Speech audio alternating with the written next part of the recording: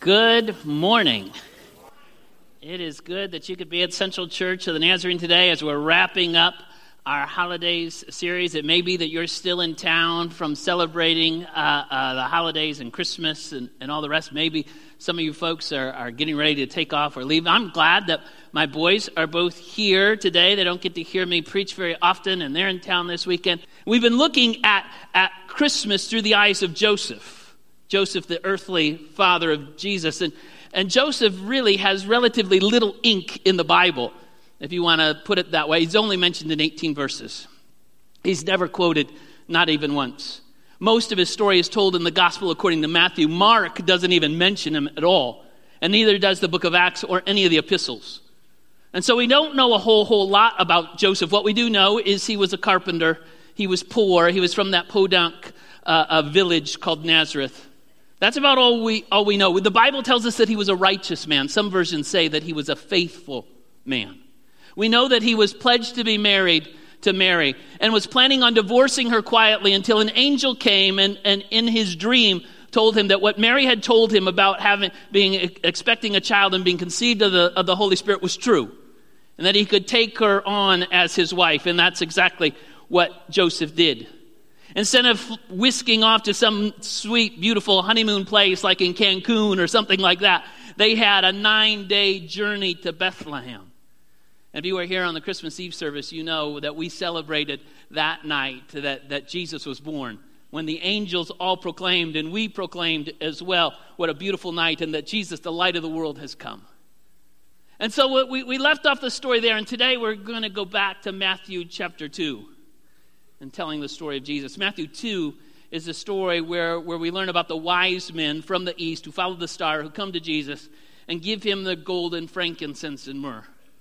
I guess if you want someone to blame for your credit card bills or your too much gift-giving season, I guess you can blame the wise men. They're the ones who started this whole business.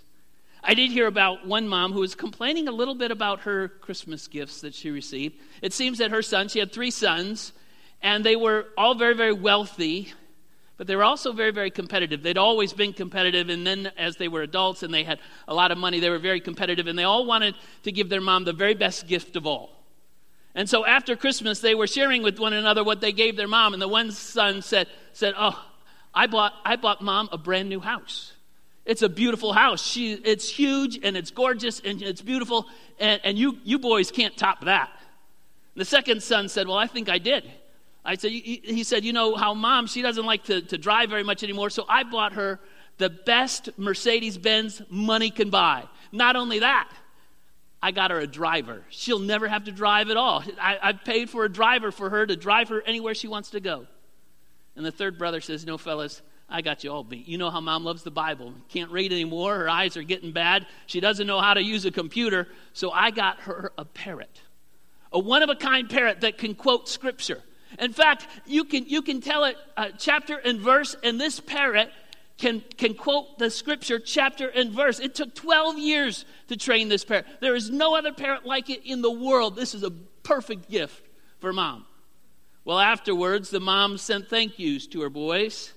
To Milton, the firstborn, she said, "The house you built for me is so huge, I only live in one room but have to clean the whole house. It's killing me to keep this place tidy." To Gerald, the second-born, she wrote, "I'm too old to travel. I stay home most of the time. I rarely get in that Mercedes-Benz. Besides, the driver is rude." And finally, to her third son, "Dearest Donald, you're such a good boy. You have the good sense to know exactly what your mother would really enjoy. That chicken was delicious." That's just stupid. I'm sorry for that. That has absolutely nothing to do with the wise men. They brought 3 gifts. I don't know that they were competing over those gifts. I gave him myrrh. No, I gave him gold. I don't know that was really a conversation they had. We don't know really a whole lot about the wise men. We sometimes refer to them as the Magi. There's a lot of mystery surrounding them. We know they were from the east. That doesn't mean Boston. Probably that means Persia. We don't know for sure. No archaeologist has found their passport, but that's probably where they're from. We refer to them as magi, wise men. Even there's a song, We Three Kings. I'm not sure that they were kings. Most people think they were either scientists or astrologers. It could have been. Some call them magicians. That's where the word magic comes from, is from magi. I'm not sure that it's magicians like we think of it. Here's gold, here's frankincense. Mary, pick a card, any card. I don't think that was it.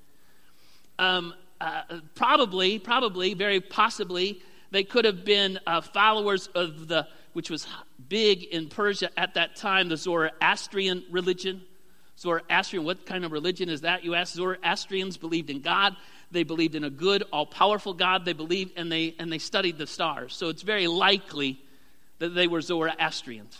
And if they were Zoroastrians, it just makes sense that they would follow a star. And it makes sense that God Almighty would include them in the birth of Jesus, to include these foreigners, to include these ones who weren't even the same religion.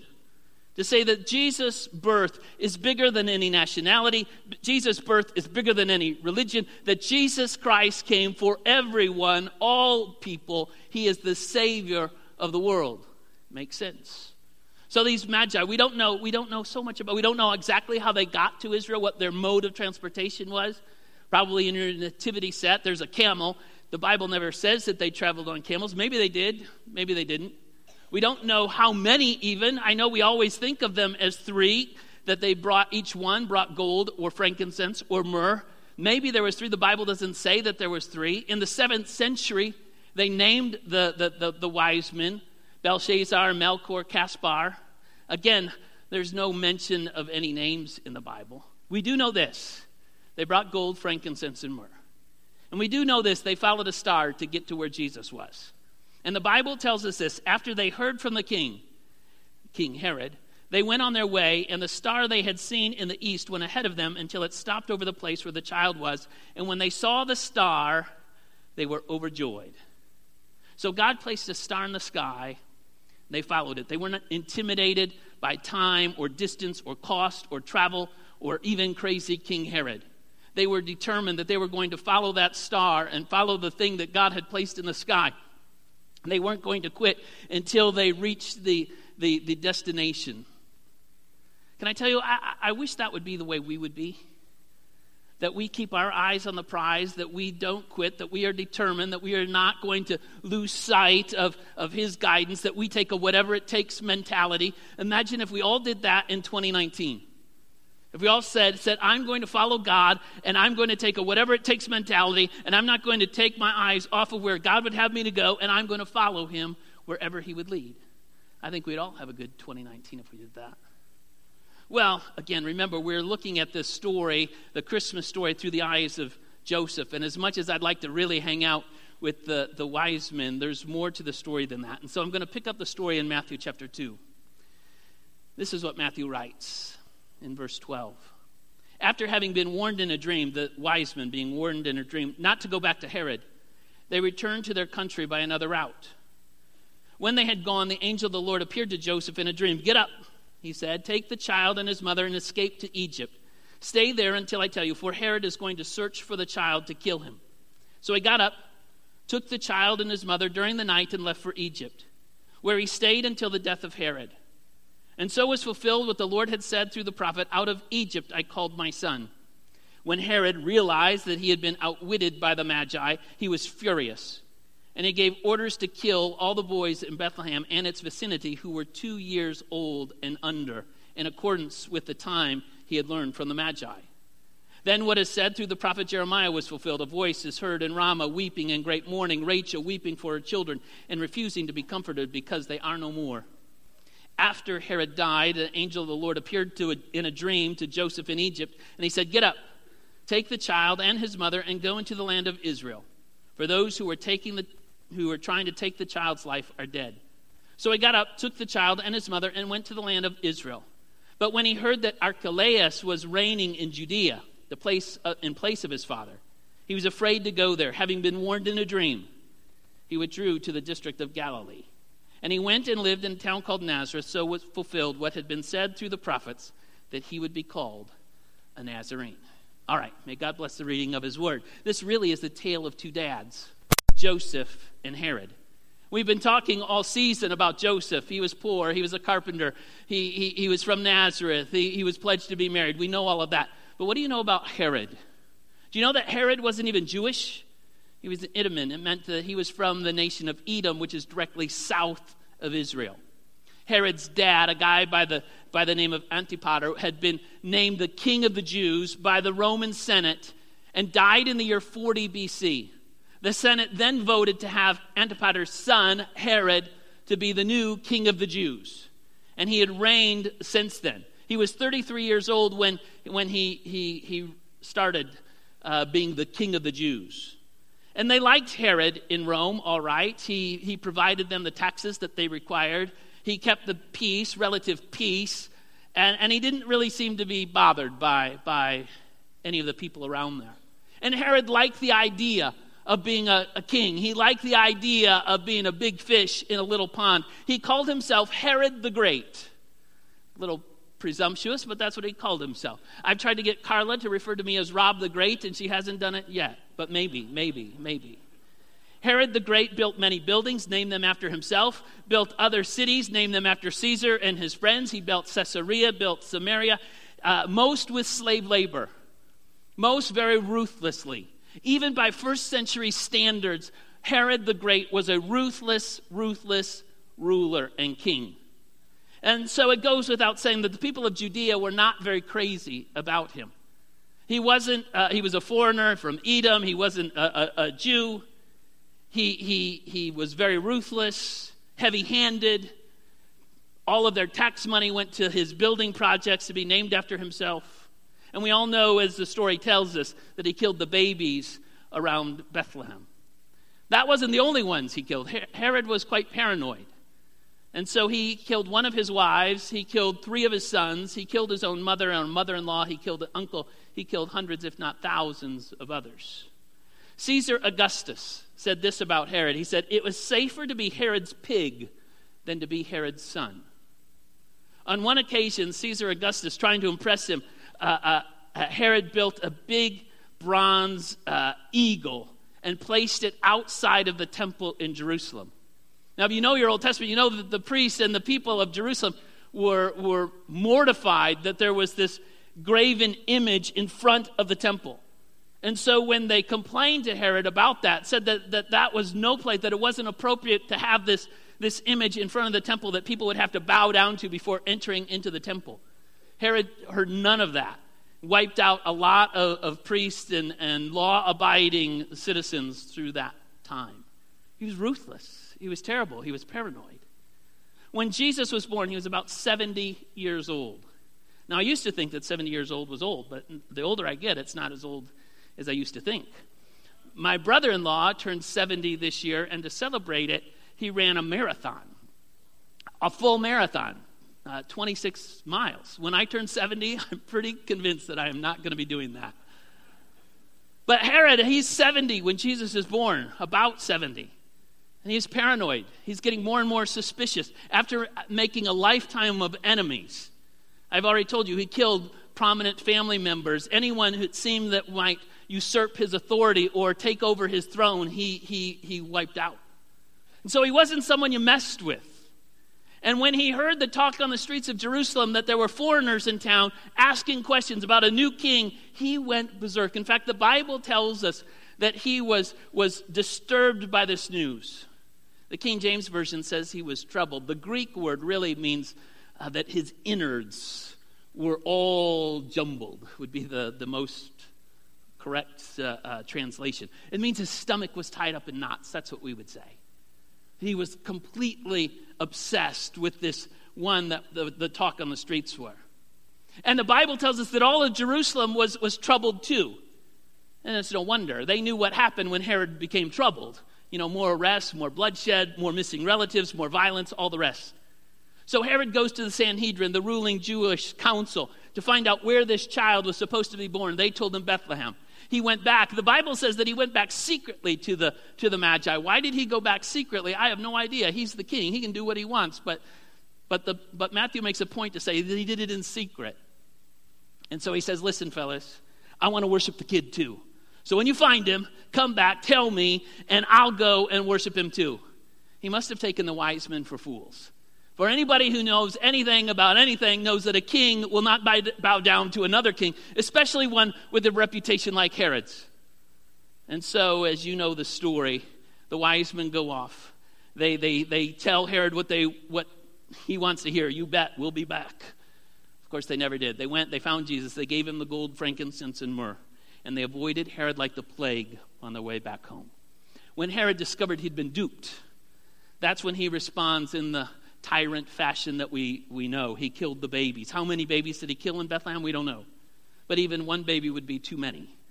And so again, we're reminded through this story over and over, we've seen over the last several weeks, that this Christmas story is filled with heartache, it's filled with trouble, it's filled with problems and brokenness.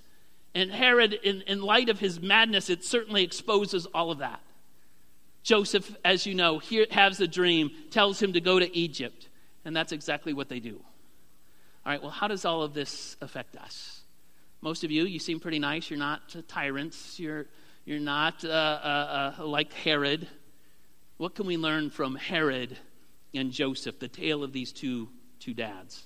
Well, obviously, there are many, many differences between Joseph and Herod. Joseph was poor. Herod was rich. Joseph had no influence, no power. Herod had very much power, very much influence.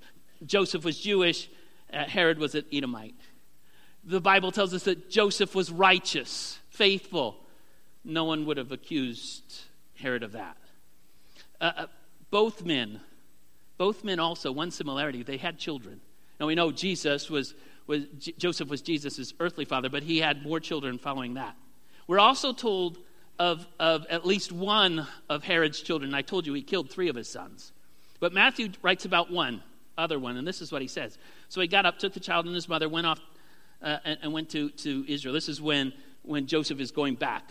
But when he heard that Archelaus was reigning in Judea in place of his father, he was afraid to go there.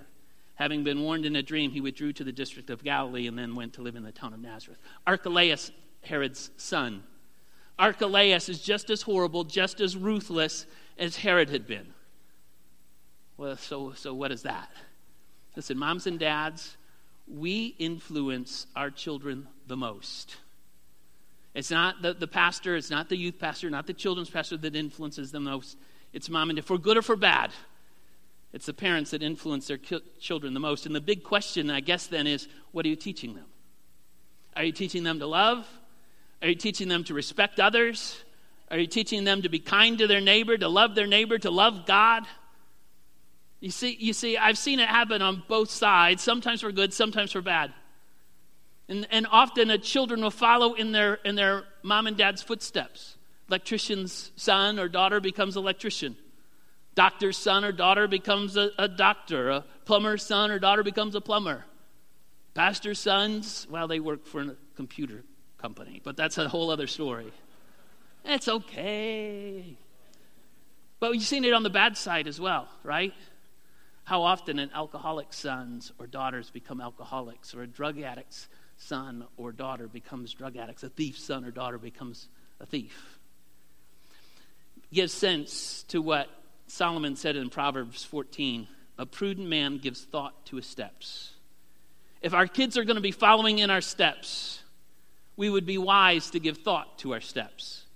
Are we walking down a path that we want our kids, our grandkids, our nieces and nephews, even if you don't have kids, are you walking down a path that you want others to follow? You see, it's very, very easy. Our kids are smart, and they pick up on things. And it's impossible to tell your children or your grandkids or your nieces and nephews that God is number one in your life and then not show in your actions that God is number one in your life. It's impossible to tell your kids that God is number one in my life and they never see you reading your Bible. Or to tell them God is number one in your life and they never see you praying. God is number one in your life, but they never see you serving, never see you writing out a tithe check, never see you caring for your neighbor, never see you helping out a widow or an orphan or anyone else. See, our kids will pick up on that. What we say, what we do are two different things. A father or mother greatly influences their children. Archelaus followed his daddy's footsteps, Herod, and was just as ruthless, just as horrible, just as awful as his dad had been. It's no wonder that God Almighty chose Joseph to be the earthly father of Jesus. He was described as righteous. He was described as faithful. Now, again, we're not told a lot about Joseph. He's probably died before Jesus was born. But the little bit that we are shown of Joseph, when God spoke, he listened. He practiced what he preached. And the question is, are you doing the same? Are you giving thought to your steps? Clearly, another difference right along with that between Herod and Joseph is one listened to God, the other one didn't. Every single time that God spoke to Joseph via a dream or any other way, Joseph obediently followed. Herod, we know that's not the case with him. There was all the lies and the treachery and the barbarism and the paranoia and the narcissism and all the rest. He cared about himself and only about himself. That's why he executed his own sons and his mother and a mother-in-law and all the rest. But in the end, just like everybody, all of his power, his influence, his wealth didn't help. One day he died. We're told he died. And just like you and I, one day we too will pass away. And we give thought to our steps. And the question is, when we pass from this earth, have we lived a God-pleasing life?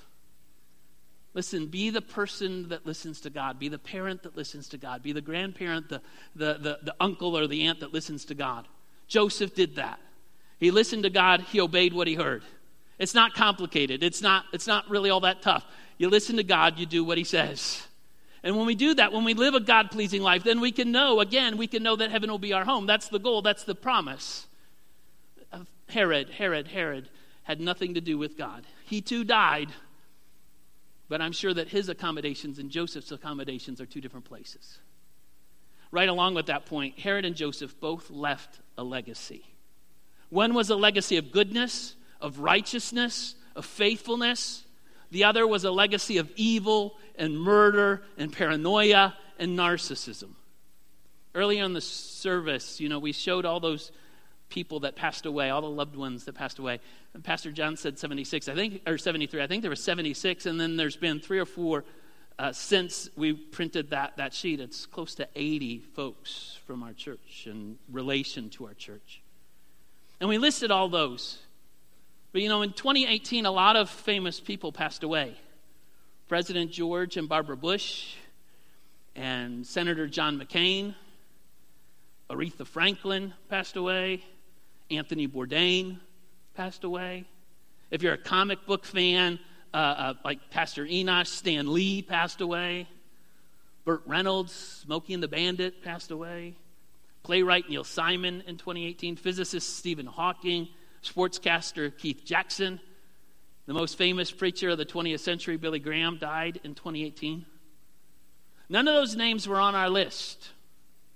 Those were the names in the stories that were told on the news. That led the broadcast of CNN or Fox News or whatever. But honestly, those famous people's passing didn't affect our lives not nearly as much as the not-so-famous people that were on the screens earlier today. And many of you knew some of those, if not all of those people. And you knew some of those you know very, very well. This year, I know the one I know personally the best was the first one from our church that passed away in 2018, my father-in-law.